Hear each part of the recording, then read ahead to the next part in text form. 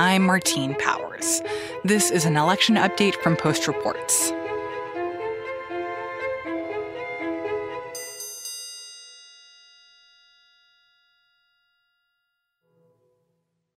So, what is the challenge that Joe Biden is facing right now when it comes to the Midwest? So it's an area that has two parts of Biden's coalition. Black voters in urban centers like Detroit and Milwaukee, and suburban white voters. Those are the ones that he's trying to hold on to and mobilize to vote. But there's also this battle over white working class voters, particularly those who went for Trump in 2016 after supporting Obama in prior elections. And just a few thousand votes either way could really make the difference. So Biden's challenge right now is trying to figure out the right tone and the right message. My name is Matt Visor, and I'm a national political reporter at The Washington Post.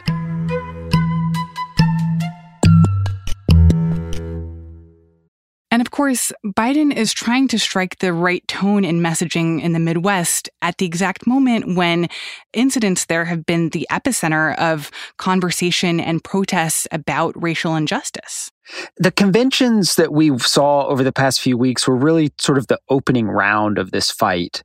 And we saw each side present their own arguments. And Biden really made this about Trump's mismanagement, largely around the coronavirus. Just judge this president on the facts. 5 million Americans infected by COVID-19. More than 170,000 Americans have died. By far the worst performance of any nation on earth. But then Trump, the week after, really went hard on this message about law and order. The Republican Party condemns the rioting, looting, arson, and violence we have seen in Democrat-run cities all. And he pointed to the looting and the protests that were happening in American cities like Kenosha and Portland. Like Kenosha, Minneapolis, Portland, Chicago, and New York, and many others, Democrat-run. And I think that has really taken over the conversation over these past week or two. And so that's what Biden is trying to respond to now, is trying to encompass the lawlessness and the protests into his broader argument about Donald Trump. And it's really changed the nature of the conversation, at least for now. So how is Joe Biden doing that? What is the message that we're seeing him put out in the Midwest? There's a couple of different strands. One is that he continues to emphasize that most police officers are good. Most cops are good, but the fact is the bad ones have to be identified and prosecuted and out, period. It's an attempt to both channel, I think, the underlying reasons for the protests, to talk about police reform, but he still goes out of his way to talk about most police officers being good. And he's also seeking to make clear that he supports peaceful protests, but not the looting or the violence. Rioting is not protesting. Looting is not protesting. Setting fires is not protesting.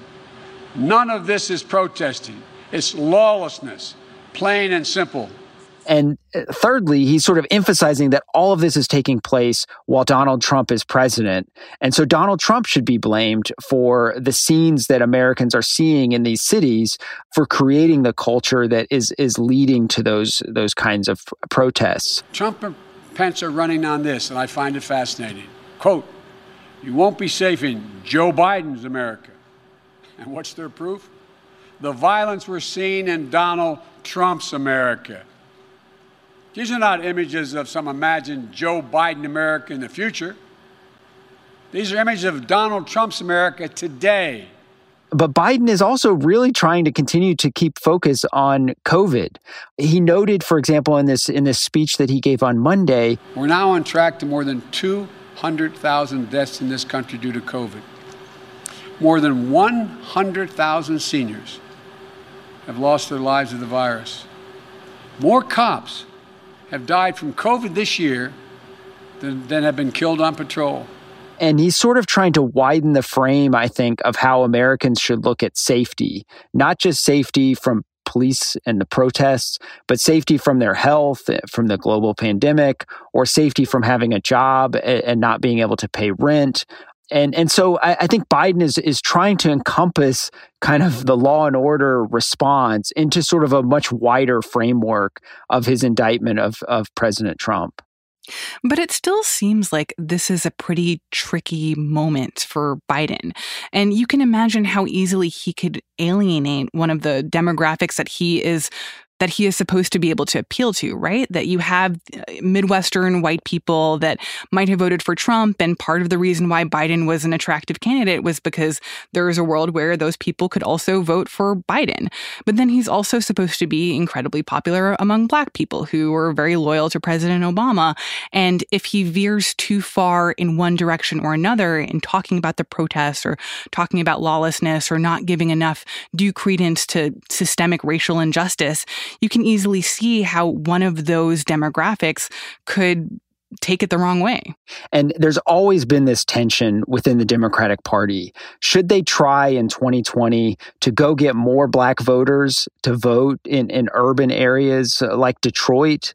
Or should they try to win back the white working class voters in areas like Macomb County outside of Detroit who went for Trump after voting for Obama previously? And I think this latest, this past week or two, it illustrates sort of the pull and push of where Biden should kind of align.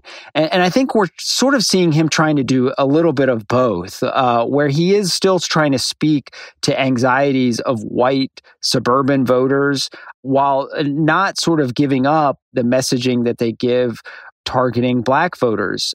They have a new ad out today, the Biden campaign, where he and his running mate, Kamala Harris, who is the first Black vice presidential nominee of a major party, it's all about sort of police reform and racial justice. Why in this nation do Black Americans wake up knowing that they could lose their life in the course of just living their life? Part of the point of freedom is to be free from brutality, from injustice, from racism, and all of its manifestations. We have to let people know that we not and that ad is running in Michigan and North Carolina, Pennsylvania, and Wisconsin. So that ad is geared at sort of the urban cities and areas that are predominantly Black, whereas some of his other messaging is kind of geared at the white working class. So I think they're trying to walk this very fine line right now and do it somewhat delicately. And part of walking that fine line seems to be Joe Biden actually going out into the world and to the Midwest.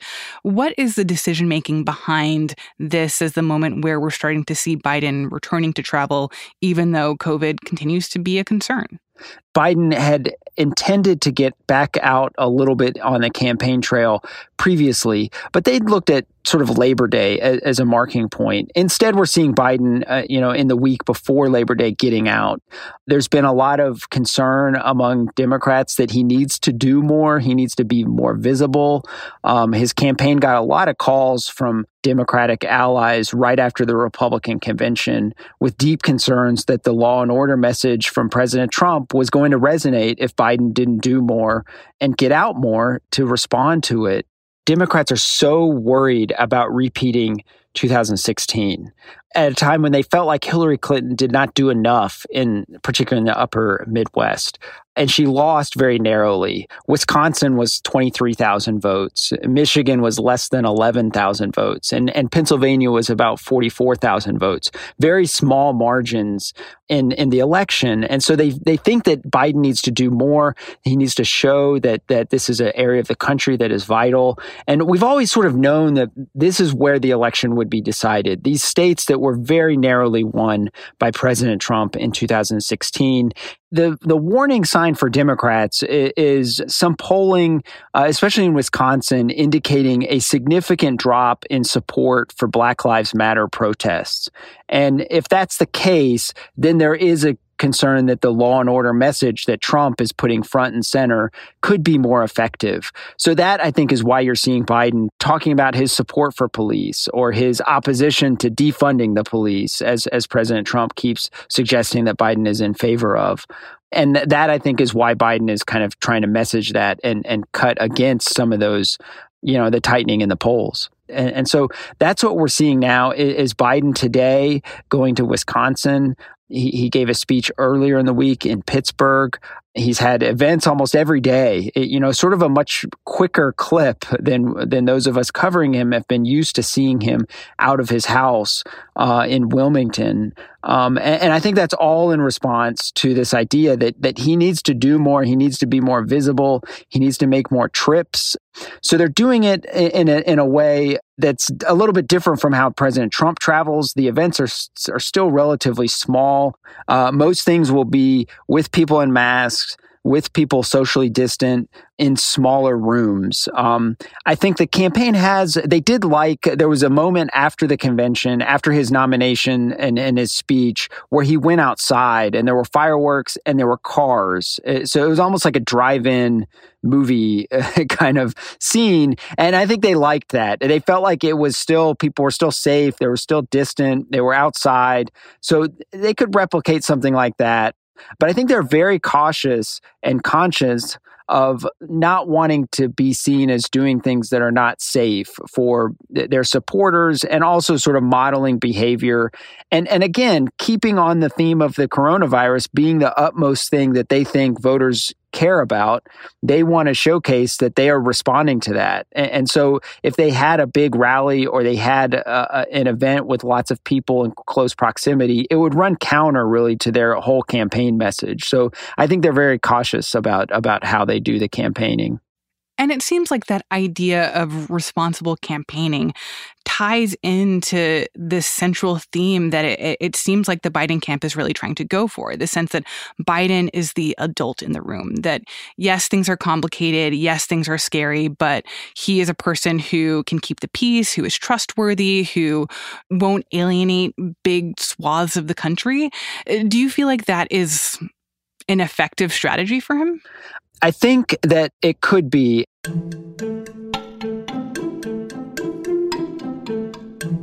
He's packing a lot under sort of mismanagement, Trump's mismanagement of a whole range of things in his mind, whether that's the coronavirus, whether that's racial unrest, whether that's the economy or foreign policy. He's kind of trying to have a broad framework that you can fit a lot of things into a broader indictment of President Trump.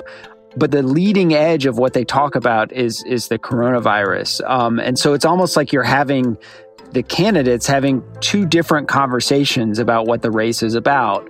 And the question kind of over the next couple months is who's louder and who's, more in tune with voters and what they want to hear.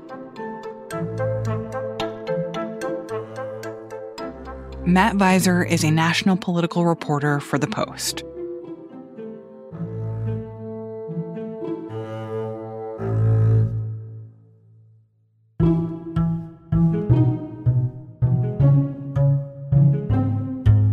That's it for this segment of Post Reports. Full episodes of our show come out every weekday afternoon. You can subscribe at postreports.com or wherever you get your podcasts. I'm Martine Powers. Thanks for listening.